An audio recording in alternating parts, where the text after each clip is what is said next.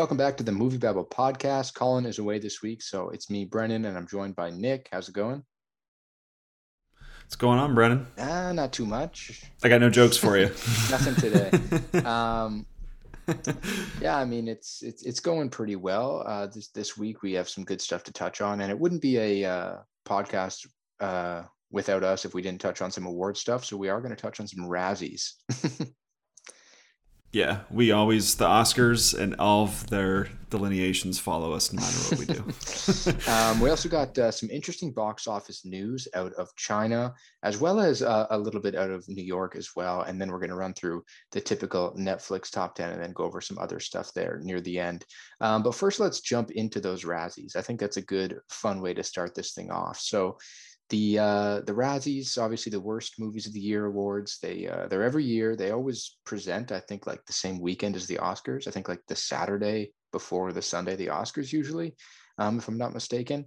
But they're always pretty fun to look at. So let's do a little rundown here. So worst picture from the Razzies. We got 365 Days, Absolute Proof, Doolittle, Fantasy Island, and Music. I've seen two of those five. Both were not very good. How about you? Have you checked off all five of these? I've seen 4 out of 5. Absolute Proof is the only one, and that's just because I didn't know this movie existed until I saw this rundown, which has me a little worried because it's the My Pillow dude, Mike Lindell, just like spouting conspiracy theories about the election. So I'm worried that the Razzies is giving it a bigger platform than it had before, because I don't feel like anyone knew about this except if you're like a Q person yourself. So yeah, I think you're right. I think it definitely is. It's kind of helping to maybe make it a little more popular. It's funny because this kind of leads into our next one because Mike Lindell got a Worst Actor nomination. But for me, I put 365 Days as my worst movie of 2020. So it's at the very bottom there. So I would be kind of happy with that pick. I feel like out of these five, the Razzies, like they always try to make a statement. I think you could see them pick Absolute Proof, but I don't know if it's popular enough for them to choose, if you know what I mean. So I could see Music actually being their pick. I think Music made enough headlines with the Golden Globe nominations that it could be like a funny pick for them to do. What are you thinking here? yeah, doesn't the Razzies? They always like to pile on with like kind of like they just see what people are making fun of on Twitter and then just make that the entire joke of the ceremony. Like when Batman v Superman came out, it was just like it weren't like Ben Affleck and Cavill both nominated for worst actor or like the worst pair, and then it was just Batman v Superman for like everything, and it was funny, but like that's kind of the one thing about the Razzies is just like I feel like they're a meme that went too far, you know, where like they're just like all jokes and then like they just pile on and sometimes it gets pretty mean spirited because the irony leaves. But I feel like this year it's kind of funny to look at the lists, except for there's a few Hubie Halloween noms in there, and I will not have Hubie Halloween slander on this podcast. So yeah, that kind of leads right into our next one. So worst actor, Adam Sandler for Hubie, which is disgraceful. They didn't give him best actor. They didn't give him the Razzie Redeemer last year for Uncut Gems. So I feel like they're doing him dirty here, giving him another worst actor nomination. So you got Adam Sandler for Hubie Halloween, David Spade for The Wrong Missy, Mikhail Marone for 365 Days. You got Mike Lindell, and it's funny, this Hollywood Reporter article quotes in there, the My Pillow guy for Absolute Proof. In case you didn't know. And then Robert Downey Jr. for Doolittle. This seems like a pretty predictable five, especially with that Robert Downey Jr. one. I finally watched that like 2 weeks ago while I was just on the treadmill. Just like, I just want to pop something on, get a watch in while I'm just exercising. That's the right place to watch that, you know? And it was bad, but his accent's just, it's a little bit too much at times. I can't get out of my head that the end of that movie is just they help a dragon shit out a bunch of like, what was it, like an accordion that was like stuck up its ass or something? Like that's the end of that movie. Someone thought that was a good idea. I don't understand. I could see Mike Lindell winning, to be honest.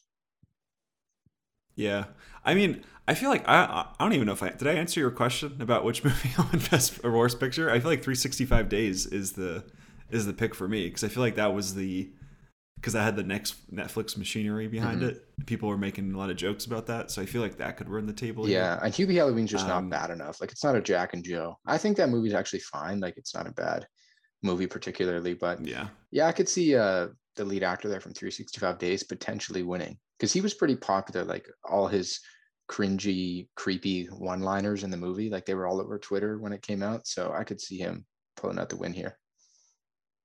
Yeah, and then he chokes the lead actress, and it's supposed to be like this hot thing that the movie tries to play off. It's the most bizarre.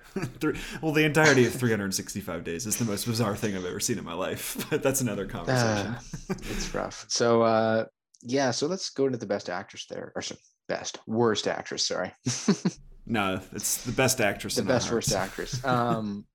You got Anna Marie Siakluka from 365 Days, which is obviously the counterpart there in the lead role.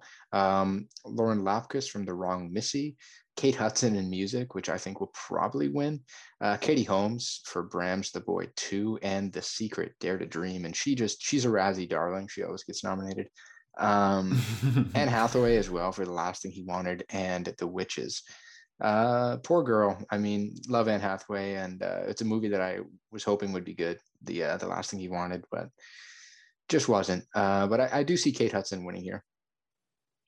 Yeah, shout out to Colin and I for thinking like, oh, Last Thing He Wanted. This is a Sundance must see when we saw it like last year, and then immediately after it ends, I'm like texting Colin frantically like, does that movie make any sense? Do you know what happened in that movie? So that's a rough one for Anne Hathaway. But I feel like, so like when I say the Razzies can get a little mean spirited, I feel like Katie Holmes is one of those, because she got caught up in the whole like Tom Cruise thing. That's just like, I feel like they just like to dump on her, which is very fun. But yeah, I think Kate Hudson is the pick. Yeah. She's the most memeable one here. It's gotta be. Worst supporting actress, they got Maddie Ziegler for music, Kristen Wiig for Wonder Woman 1984, Maggie Q for Fantasy Island, Lucy Hale for Fantasy Island, and then they go with Glenn Close for Hillbilly Elegy, which is it's a pick that's worth talking about, because I don't think she's awful in the movie personally. I think she's all right, but I think it is one of those roles that it's such a popular one that they go for it anyways. And if you check out my Oscar predictions on the site that just dropped on Sunday here, I predict her to get an Oscar nomination. So she might be one of the rare people to get a Razzie nom and an Oscar nom. And it has happened before for the same role, but it's very rare. That would be hilarious. I mean, I'm in the opposite camp where I just think she's flat out bad in this movie. And I think most of it, comes with, it's like the most Oscar baity thing you'll ever see, where it's this like beautiful, stately actress like uglying herself up for this role, and like her character name is Mima or whatever it is.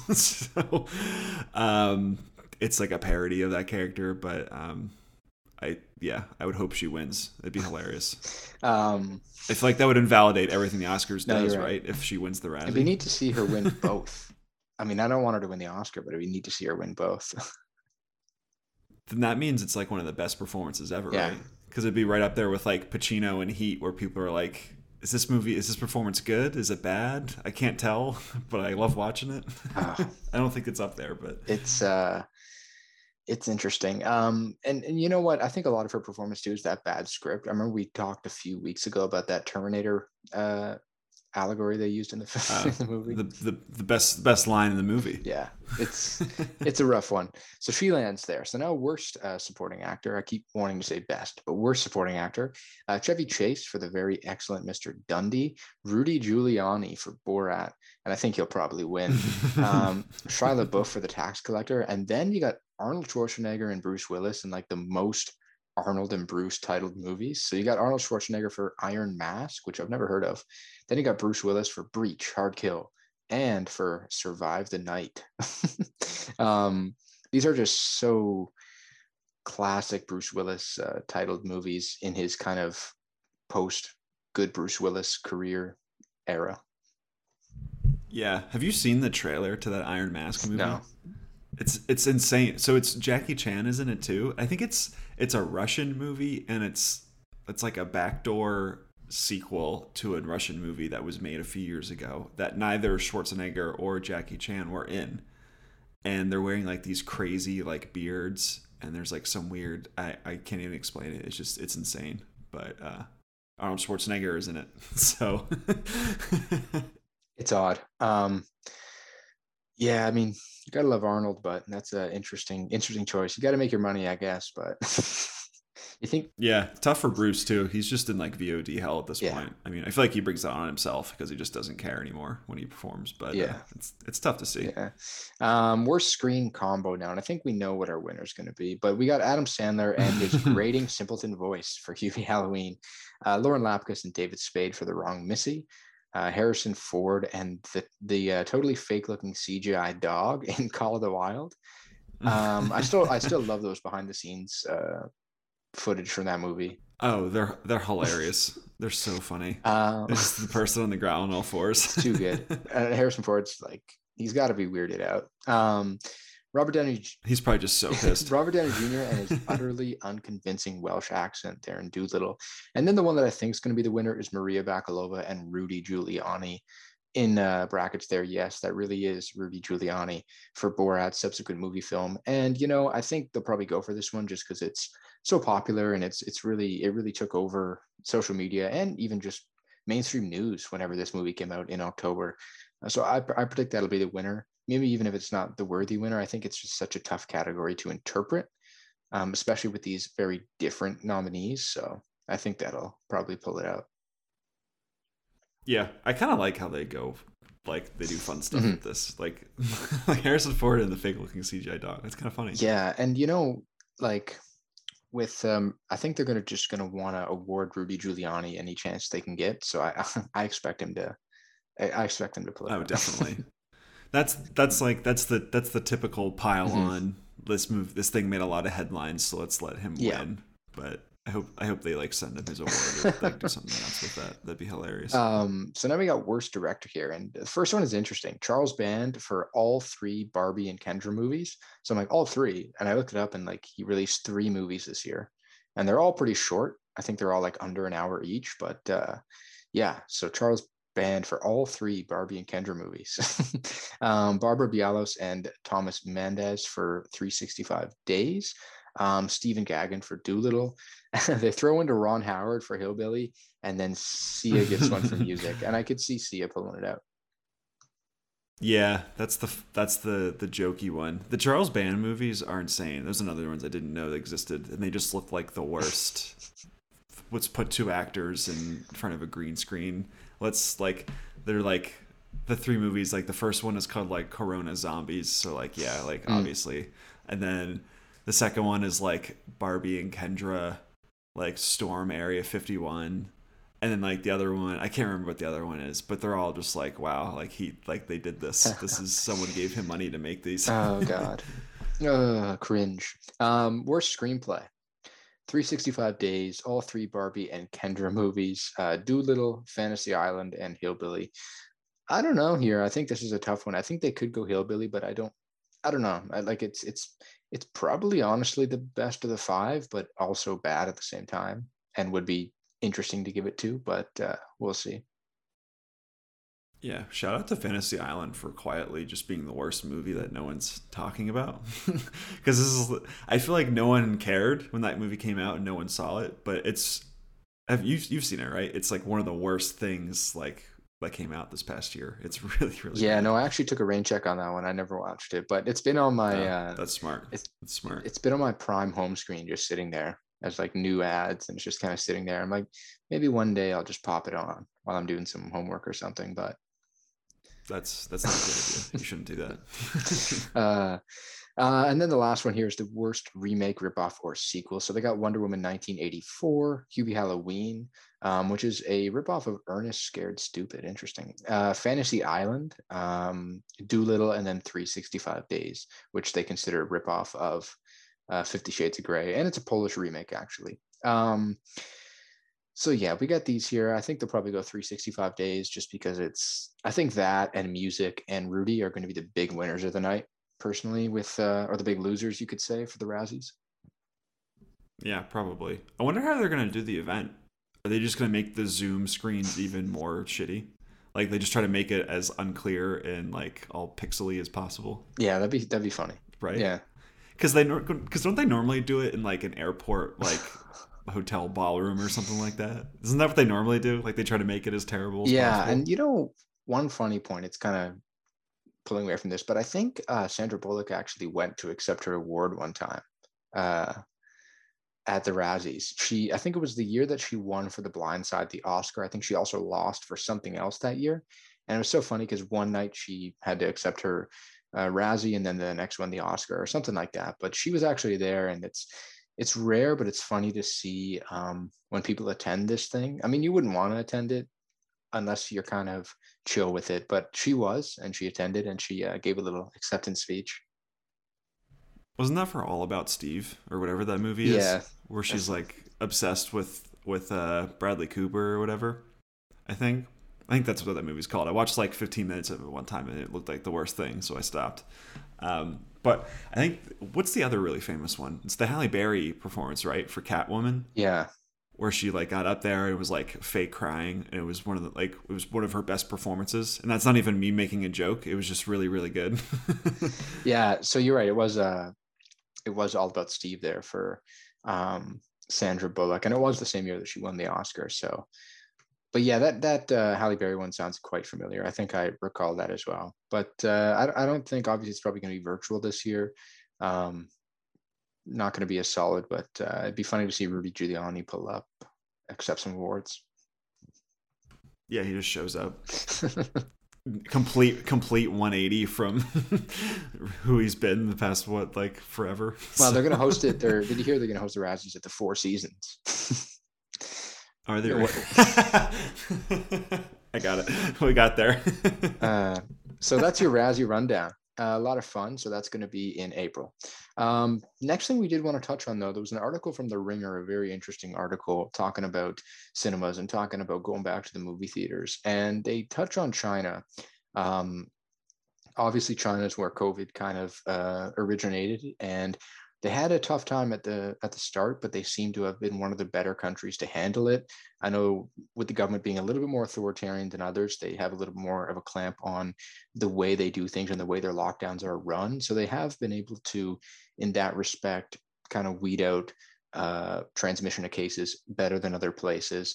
So they opened up theaters fully a while back, and then kind of things have been starting to come out there, and slowly but surely the market has been booming in China, which is pretty impressive. They did a re-release of, first thing to note, of Avatar last weekend, and it officially reclaimed the crown. It passed Avengers Endgame with this re-release. So I think we're going to see nonstop of Avatar and Avengers going back and forth just with re-releases, but that's kind of off the point here. But kind of getting back on the track, you see the Chinese box office and it's absolutely booming. There's a film called Hi Mom, which is being dubbed as the Chinese Back to the Future. It made $700 million in just 2 months this year at the Chinese box office, and that's just absolutely incredible. And it passed so many records that have been broken by American films. But what do you make of this? Do you think this is a good sign overall for movie theaters? Do you think this will translate? Yeah, I've been thinking about this a lot recently, and I feel like out of the three of us, including Colin, I feel like I'm the most pessimistic on most things that we talk about. So like when we talk about theaters kind of like shuttering and are they coming back or not, I'm just out here being like, yes, they're gone.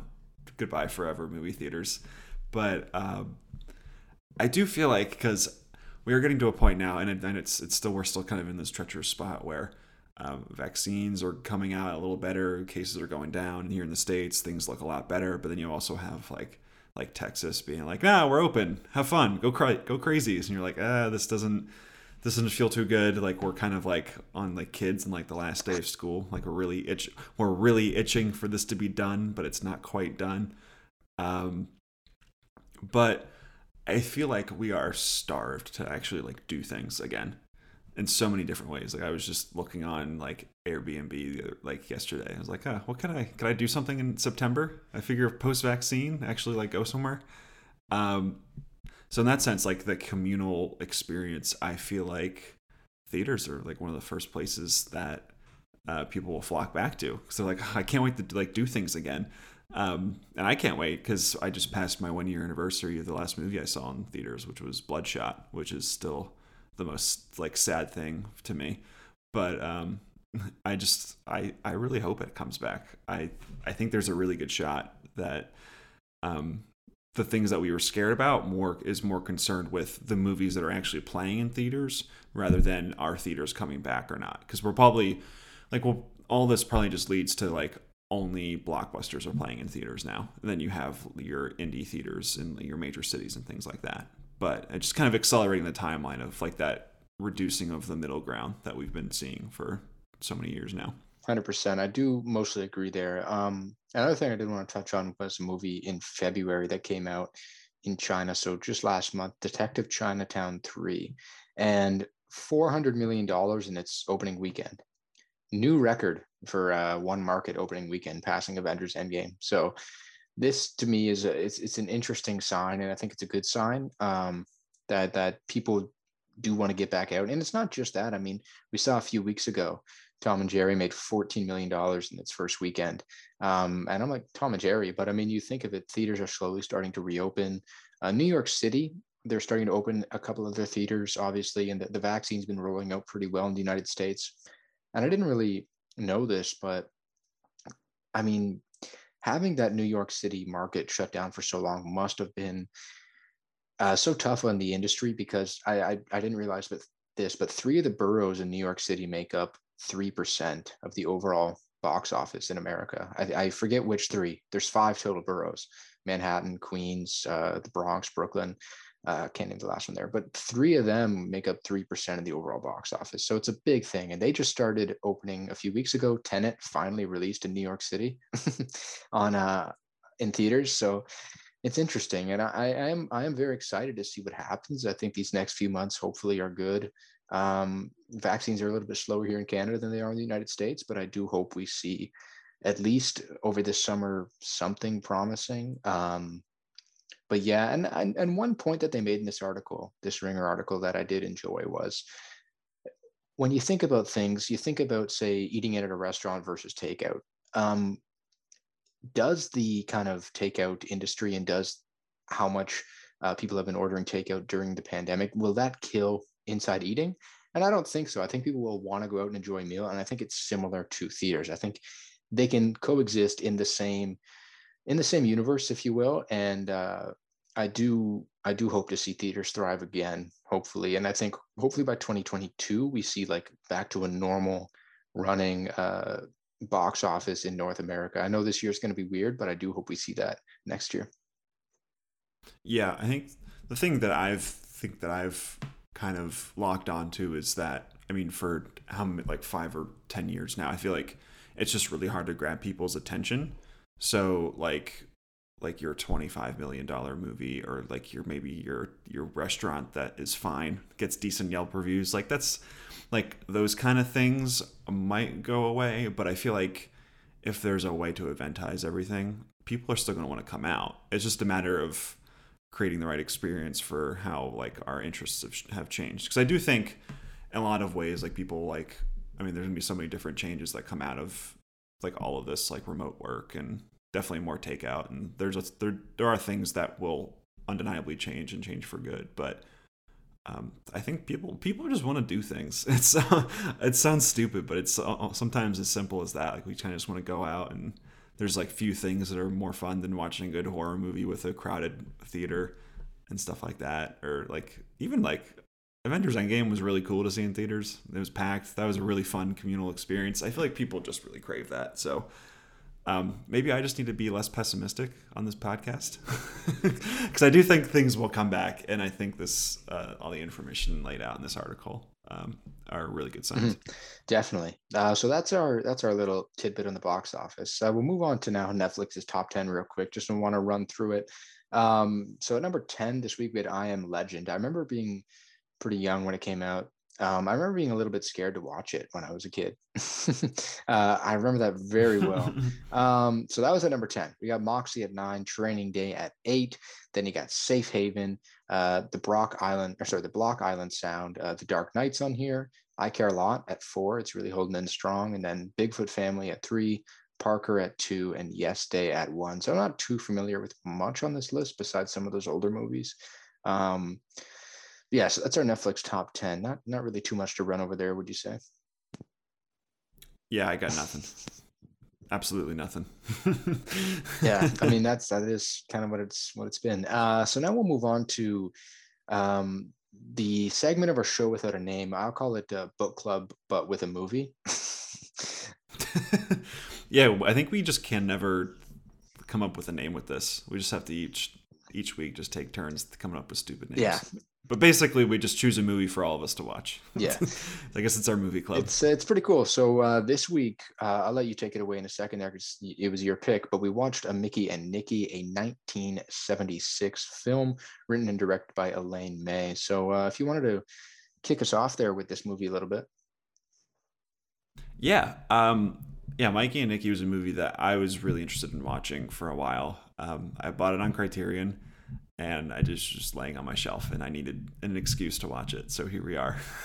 But I was really interested in it because I don't have a lot of experience with Elaine May, just as like a comedic force and just as a performer in general.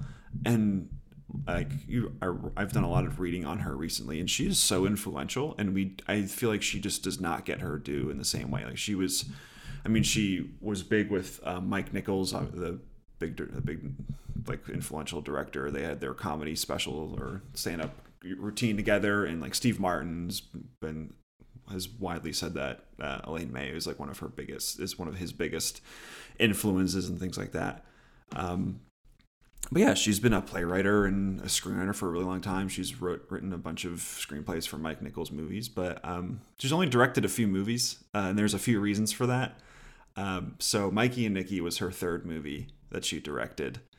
And this movie was a wild, like, behind-the-scenes mess. It's like kind of an all-timer when you get into the weeds of it. So it was originally planned to come out in the summer of 1975, and it had a $1.8 million budget. And so I did a little math, basically just putting it into a calculator on a website. But that is $9 to $10 million in today's money. But the production was so wild and it went way over budget that it didn't end up coming out until December of the following year, and it cost $4.3 million. So it ended up being like basically a $21 million movie by today's standards, which just is like, I can't imagine the studio just being like you're just hemorrhaging money for us. So they fired her on the movie, but she got to stay on basically because as they were firing her, she stole two of the film's negatives from the studio and just hid them in her friend's garage in Connecticut. This is a crazy story. And she was like, I'm not giving these back until you rehire me and let me finish the movie. And then Paramount was like, I guess we have no bargaining power here. So they let her finish the movie and it flopped, obviously. And then she was just put in director jail for a while. And then a decade later, she made Ishtar, which is one of the most famous box office flops in the history of movies.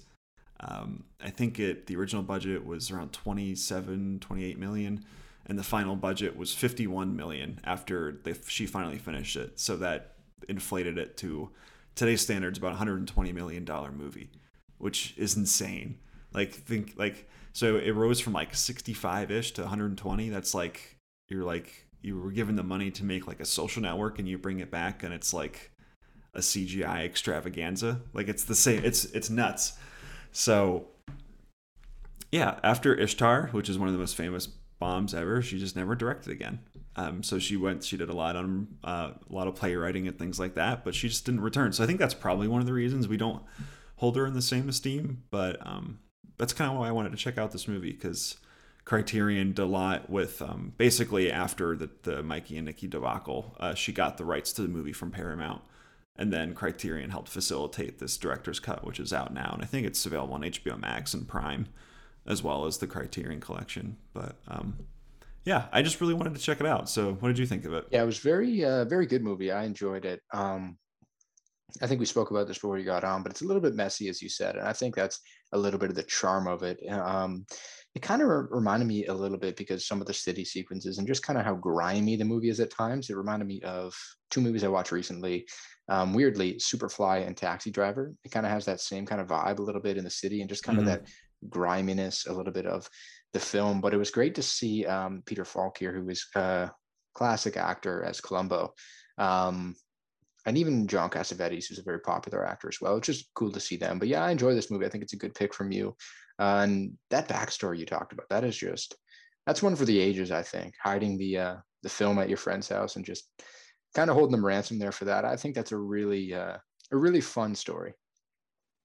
Yeah, I think that definitely contributes to how messy the movie looks. Because like, there's some instances in the film where the actual film itself just doesn't look very good. Like, there's a lot of moments where it just seems like the movie just like looks kind of like not good. I noticed that. And like, there's some hilarious like ADR dubbings in this movie that just clearly like the mouths, like the voice isn't matching the mouth at all. They're just really really bad. There was one scene where it was like But blurry. Even do you remember that? There was a couple shots. yeah. Apparently, I didn't see it, but apparently there's one scene where you can see the boom mic. I didn't notice it this time. Maybe I was looking at my phone, which I'm telling on myself there because I shouldn't do it anymore. But it's just, yeah, I really like this movie because I had another reason for choosing it because I'm a Philadelphian at heart, and this movie takes place in grimy 1970s Philadelphia. But the reason I do really like this is that when you think of like mob movies, you think of like The Godfather, right? Like these, or Goodfellas, like these very operatic, big time movies with almost like these like godlike figures in a sense. And in this movie, like all these people just kind of suck, like they're low level goons.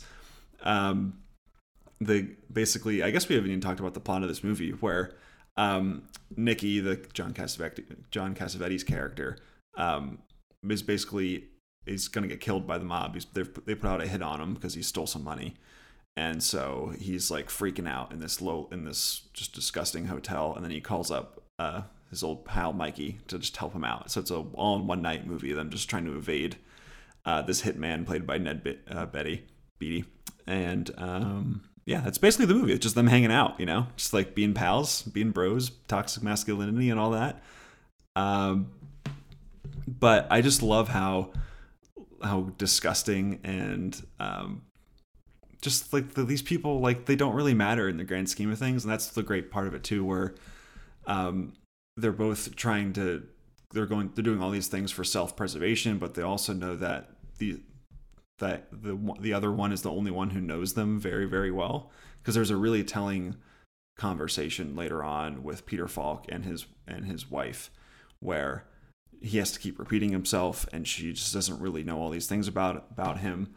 And Nicky can rattle off all those details by heart, and they have this really complicated relationship. But deep down, they both know that they're the best friends, and they both are the only people who know everything about each other.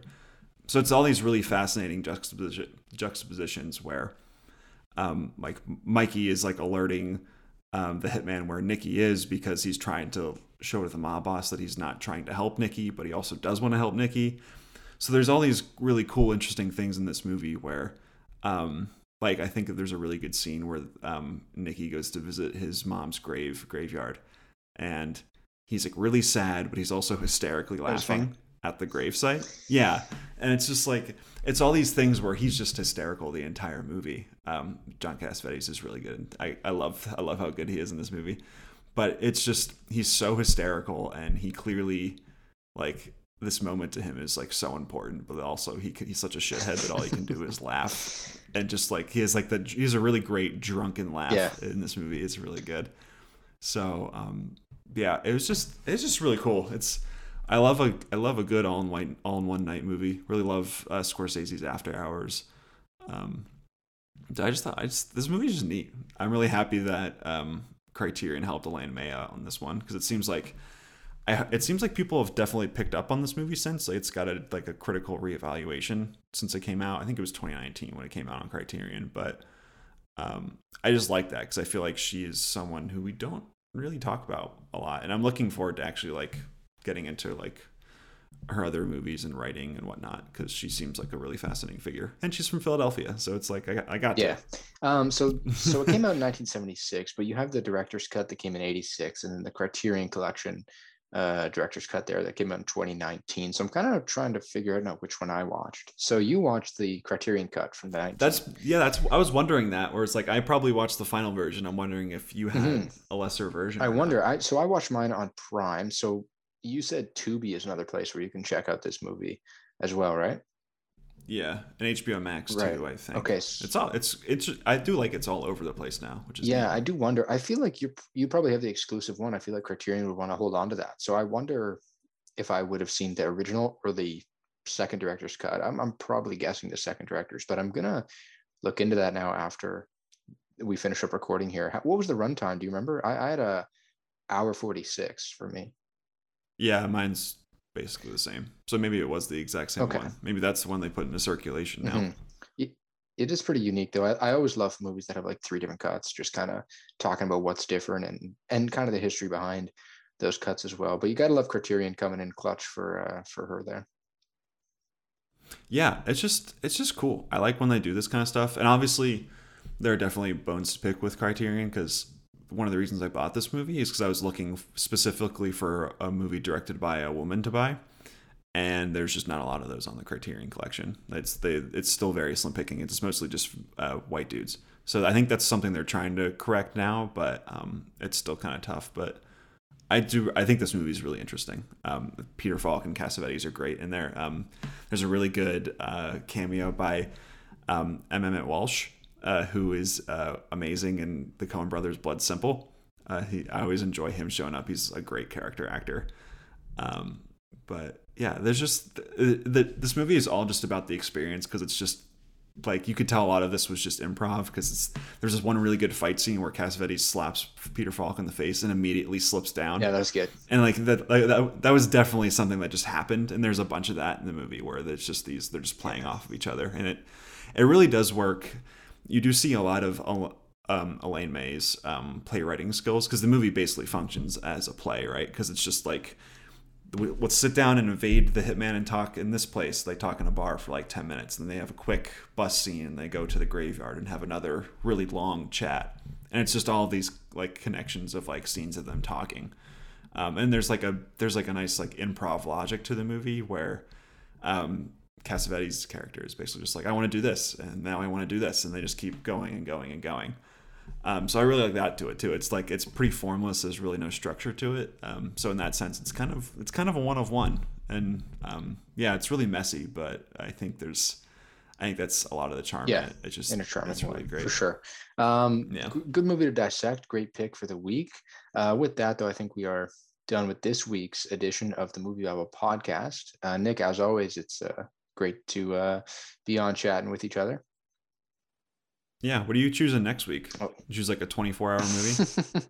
Yeah, I'll keep it. I think Collins in the first week was only like 90 minutes or so, and then yours was 146. Maybe I'll have to one up it. Go up 15 minutes every time. We'll peek at The Irishman. Yeah, maybe.